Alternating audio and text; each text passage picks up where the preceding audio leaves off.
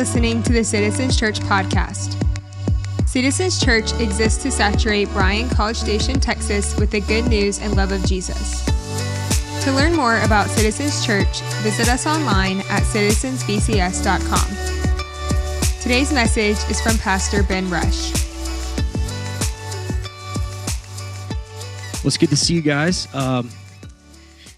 Last week, if you missed it, Krista Merrill did an awesome job in Acts. The podcast should be up sometime this week, so if you missed it, check it out. We're going to pause actually on the Acts series for the next several weeks, and we're starting a new series called The Way of Jesus. Can you say The Way of Jesus? Feels like children's church a little bit to me, maybe second grade. So we're jumping into that for the next 8 weeks, and then if you're like kind of OCD and you just want to know what's going on, we might veer off and go back into Acts at some point, but the plan is to camp out on this new series, The Way of Jesus, for the next 8 weeks, and then we'll hit Advent season leading up to Christmas, and then we'll jump back into Acts at that point, if you need to know those details, if you were curious. So the way of Jesus. So Kevin Still actually kicked us off in the spiritual disciplines about a month ago, but we weren't ready to jump into it. I wasn't ready. He was ready, but I wasn't ready. And so we started gathering together, and so anyway, if you've missed that, I just encourage you to go back and check out that message. It's on the podcast as well. What does the way of Jesus mean exactly? Well, the early church, it wasn't really called the church, by the way, if you didn't know that. It wasn't really referred to as that, like an adjective. In fact, there were several other words that were used to describe these first century followers of Jesus. They were followers of the way of Jesus, and I'm going to prove that to you in case you're curious. So if you'll turn in your Bibles to John chapter 14, verse 1, and we're going to do some Bible drills here. I'm going to move closer because I feel far away. John 14, verse 1. Jesus says, "Don't let your heart be troubled, for you believe in God, believe also in me. My Father's house has many rooms. If that were not so, would I have told you that I'm going to go there to prepare a place for you? And if I go and prepare a place for you, I will come back and take you to be with me, that you also may be where I am. You know the way to the place I am going." And Thomas, one of the disciples, said, "Lord, we don't know where you're going. How can we know the way?" And Jesus answered, saying, "I am the way, the truth, and the life, and no one comes to the Father except through me." So Jesus is effectively saying, I am the way to God. I'm the way to God. I'm the way to know God. That's how he introduces himself, is as the way. Let's turn right a little bit to Acts chapter 9. Acts chapter 9, verse 1. "Meanwhile, Saul was still breathing out murderous threats against the Lord's disciples. He went to the high priest and asked him for letters to the synagogues in Damascus, so that if he found any there who belonged to the way, whether man or woman, he might take them as prisoners to Jerusalem." Turn right again to Acts chapter 19, verse 8. 19, verse 8. Same guy, different name, Paul. Paul entered the synagogue and spoke boldly there for 3 months, arguing persuasively about the kingdom of God. But some of them became obstinate. They refused to believe and publicly maligned or spoke evil about or slandered the way. Okay, so if we were just to do a word search like in a Bible software, Logos, or like in your concordance, just search up the way, it's going to continue on throughout Acts, and then it's going to be in a few other places. It's just on and on and on again. Those who followed Jesus were first described as being a part of the way. Now, just for fun, does anybody know how many times the word Christian is in the Bible, in the New Testament? Anybody? It's actually three times. Not that many, but 3 times it's in the New Testament. More than that, people were called a part of the way. I'm not trying to redefine anything here. Like, we are Christians. We believe in Jesus. We're following Jesus. However, I just find the word Christian kind of unhelpful to me. It's kind of lost its meaning. It's trite at worst. I mean, sometimes it's used more like in a sociological or political way. Exhibit A, if you haven't been paying attention to the election cycle this season and haven't opened your eyes to the uselessness of the word Christian, I mean, it's just everywhere, by the way. So Christian is not necessarily the term that we are defined by in Scripture. It's just a few places, 3 places. Now, the word disciple is actually used a whole lot more. Anybody know, anyone to take a guess? 268 times. 268 times the word disciple is in the New Testament. And so in some ways, I've explained to you guys that I still have kind of a problem even like connecting to the word disciple, even though like it's there a whole lot more, because I've grown up in this sub-Christian culture called the church in America that uses the phrase disciple. And so you'll hear people say, I'm a disciple who wants to make disciples who make disciples. And I don't even know if people really know what that means, but they say it all the time. And so I get kind of frustrated when people throw that term around without the proper definition. And so when you look at the Bible and you look at the definitions and you look at the different translations that are out there, and you look at the original Greek, the word that's used in the Greek is mathetes. Mathetes, and I've talked about this a little bit. I'm not trying to impress you with my knowledge of Greek because I actually don't know that much Greek. So mathetes meant learner or student or apprentice. So somebody that's learning from or studying under or apprenticing under. In this case, in the first century, a rabbi. Jesus was not only the Messiah, the Son of God, but also a rabbi. And he wasn't the only rabbi that had disciples. I mean, there are lots of rabbis in that time that actually had disciples. In fact, I may be stepping on some toes here, but Jesus didn't invent discipleship. I don't know if that's okay with you, but he wasn't the only one to do this thing. And so he was a teacher, and he would say, hey, you guys fought fishing. I want you to follow me. I'm going to make you fishers of men. I'm going to make you fishers of men, which is basically, I'm going to teach you how to collect other people to become a rabbi yourself. That's why it's so scandalous when like Mary's sitting at the feet of Jesus and she's learning she's not only a disciple, she's learning how to be a rabbi. So this whole idea of like women having no place in ministry or preaching or teaching, I mean, anyway, I'm not going to get into that. There's a little verse in 2 Timothy that Paul talks about. There's actually a lot of different interpretations about that if you're curious, but we'll get into that another time.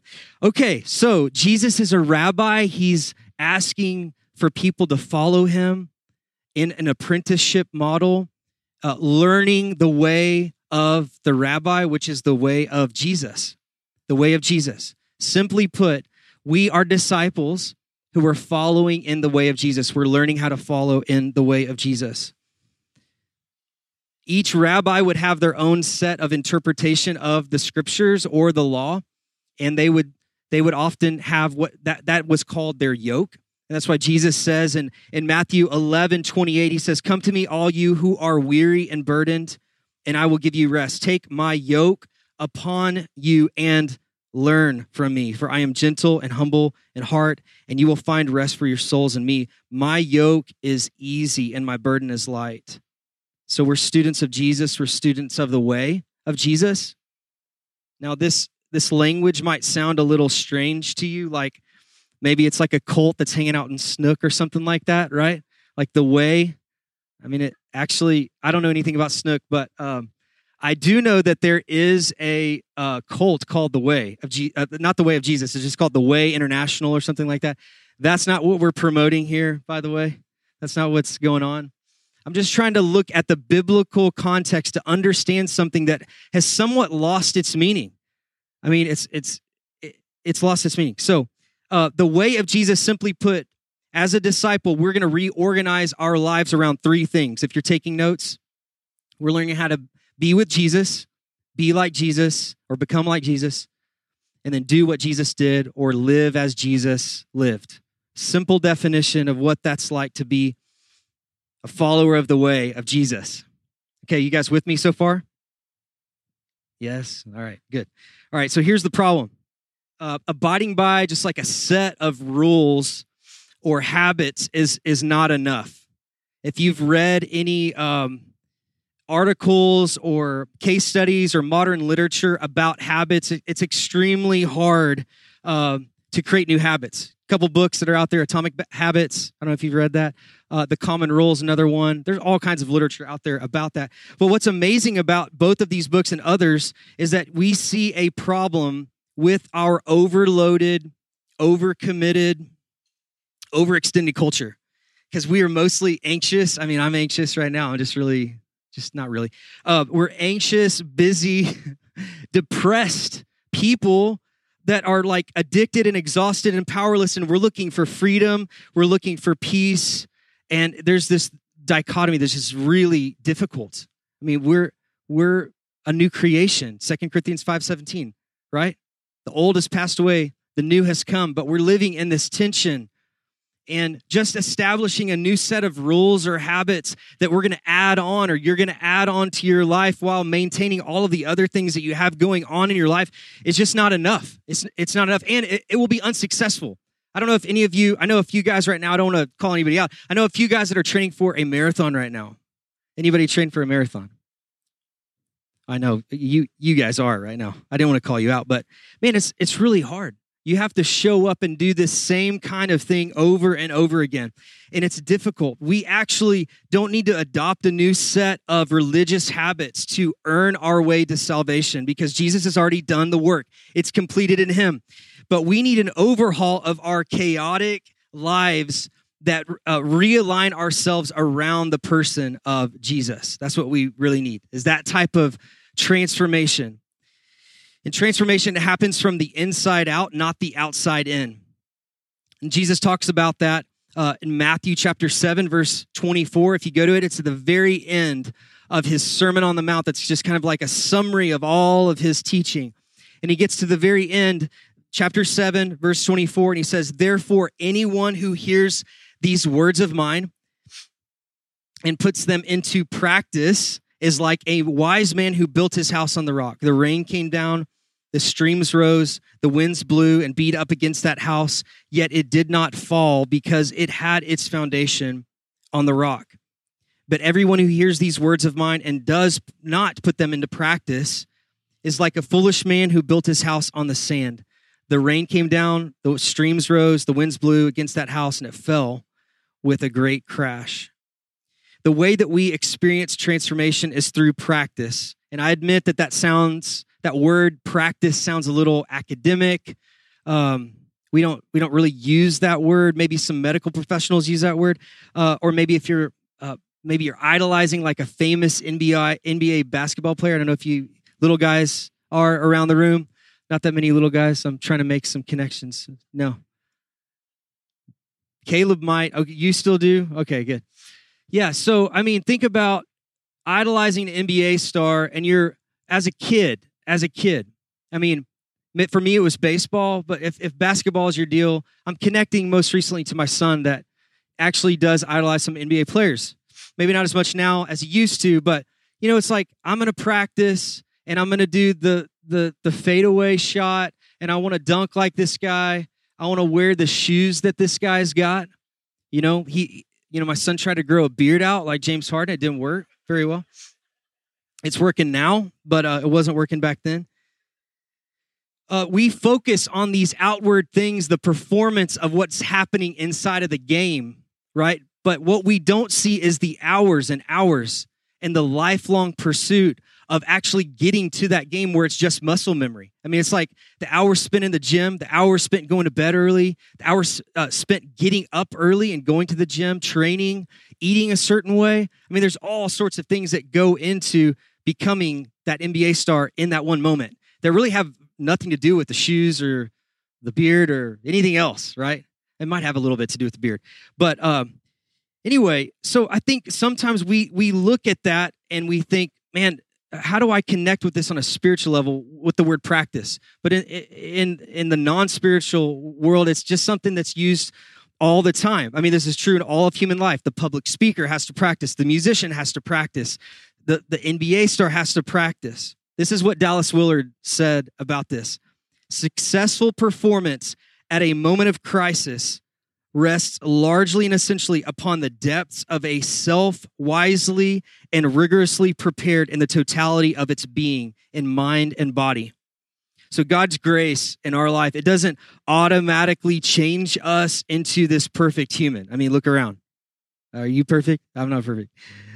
So like the practice has to be put in, and the secret of this way is learning to model our lives after Jesus.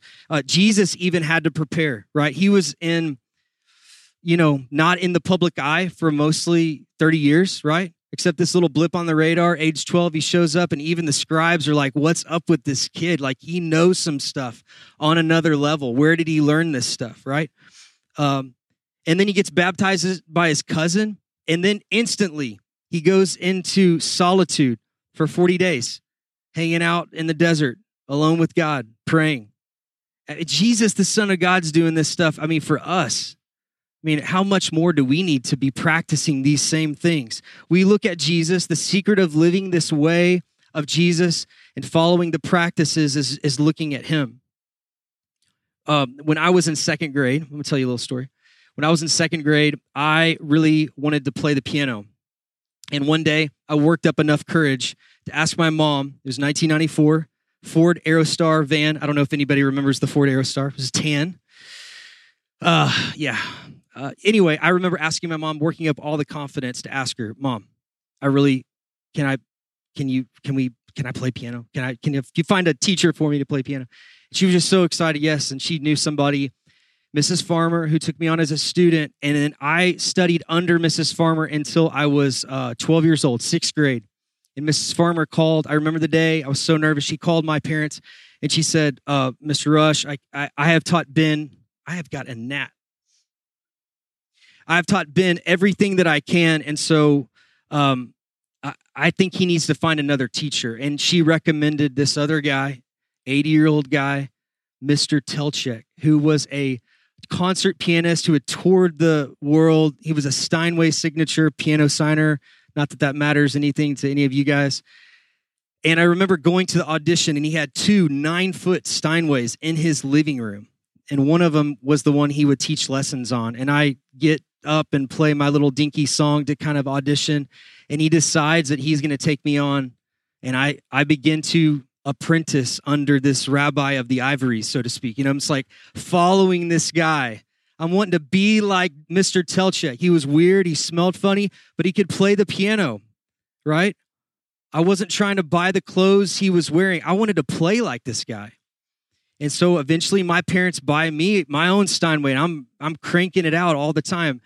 And then another story I'll tell later, but eventually I have an upright Yamaha something in my bedroom with the silencer. I had a silencer added to it because I was trying to get into Juilliard and the Rice Shepherd School of Music. And actually did get into Shepherd School, but that's another deal. So I am practicing at the peak of my practicing. I was practicing 6 hours a day in my bedroom. It's like crazy.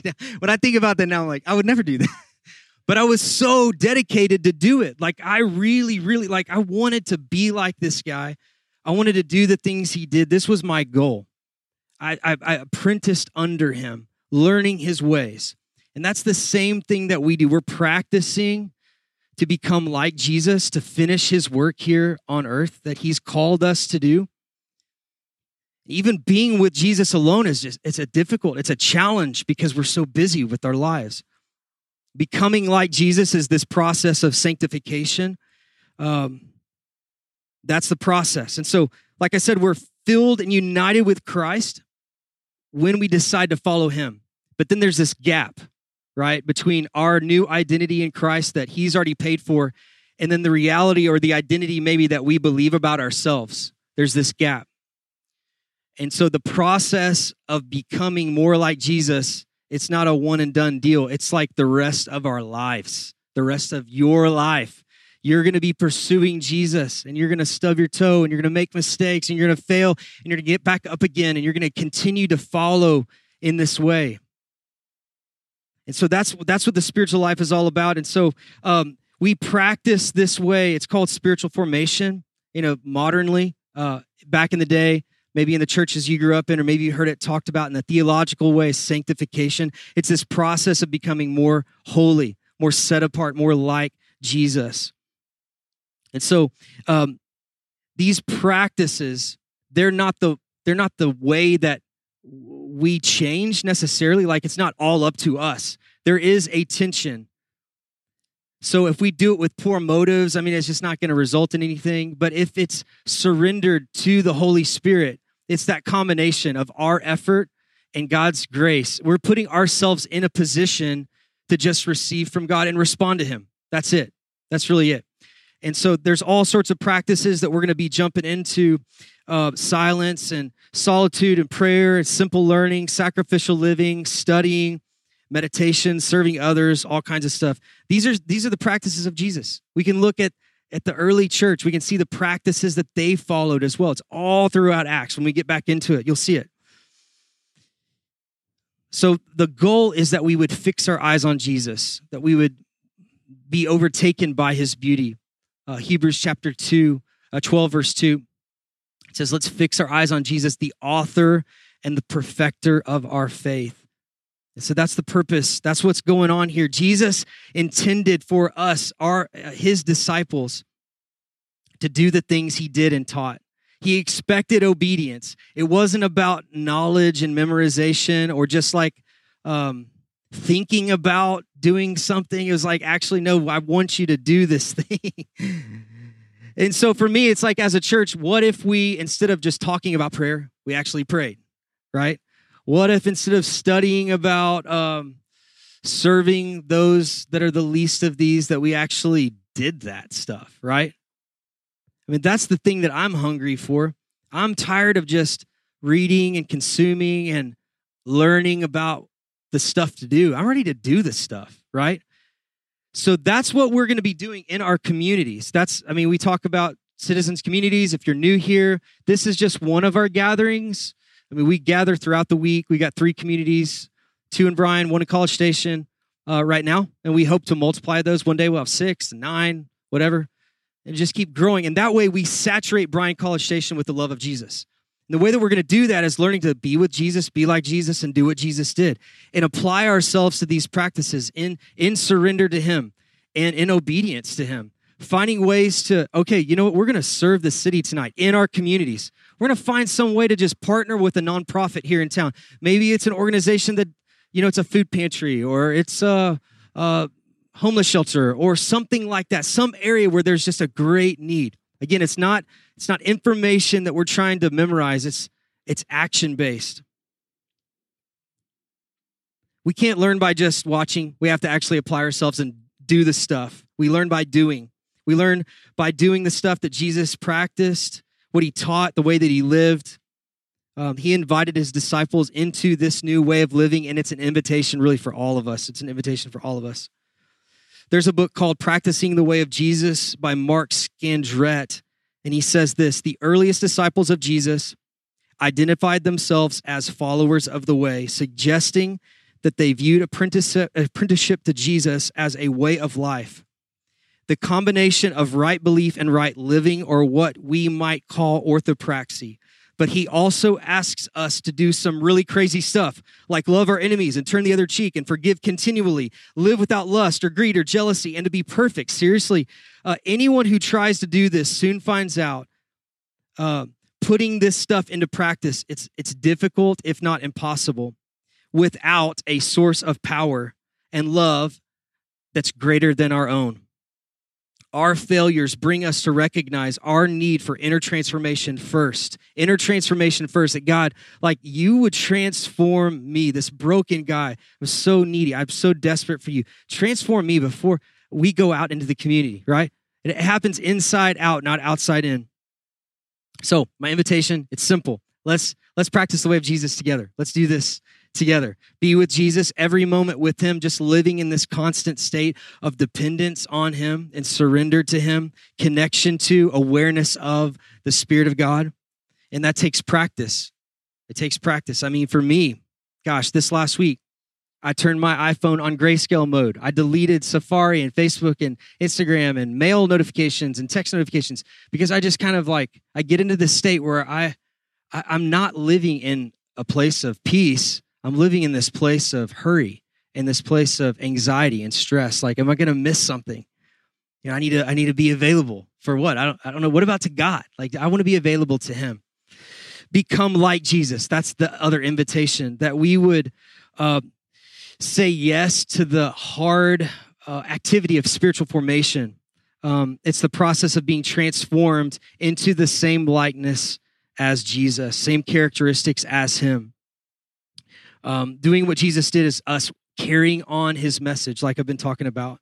Wherever we go, we join in with what Jesus is doing in the world. Here's the short list: preaching, teaching, healing, eating and drinking with people far from God, doing justice, making peace, praying, prophesying, standing up against corruption in the political systems, in the church. That's the goal. That's what Jesus did, and we carry on that message so that BCS becomes like the kingdom of heaven. As it is in heaven, let it be in BCS. That's our prayer. So as I close, Jesus says to us, come follow me. And that's a call to you. It's a call to anybody. It's a call to everybody. It doesn't matter where you came from. It doesn't matter what your life looks like today. It doesn't matter if this is your first time in a church. The call is the same. Come follow me. That's what Jesus is saying. He's not saying, hey, raise your hand and you're a Christian, you get to go to heaven. That's not in the Bible. Jesus never said that. He says, come follow me. I'll make you fishers of men. I want to teach you a new way of living. I want to teach you a way to connect with God. The invitation is for you. It's for me. We want to experience God. We're going to do that through practice and through community. And we're not expected to do this stuff alone. It's too hard. It's just too hard. We need to be able to depend on one another to continue to point us to Jesus. Right? It's too hard on our own. Sometimes we'll just check out. If you're in a group or in a community, you've got somebody else calling you out. Hey, you said you were going to pray for 15 minutes a day. How'd it go? Go good? And then you feel like, man, I didn't do it. I got to show up, you know? But it's that practice of doing that accountability. That's what it looks like in a community. All right. We're all invited to do this. You're invited to do it. I'm excited about it. Let's pray. Thanks for joining us today for the message. We hope it was encouraging to you. To learn more about Citizens Church, including gathering times and locations, or to give financial support, please visit citizensbcs.com. And again, thanks for listening to the Citizens Church podcast.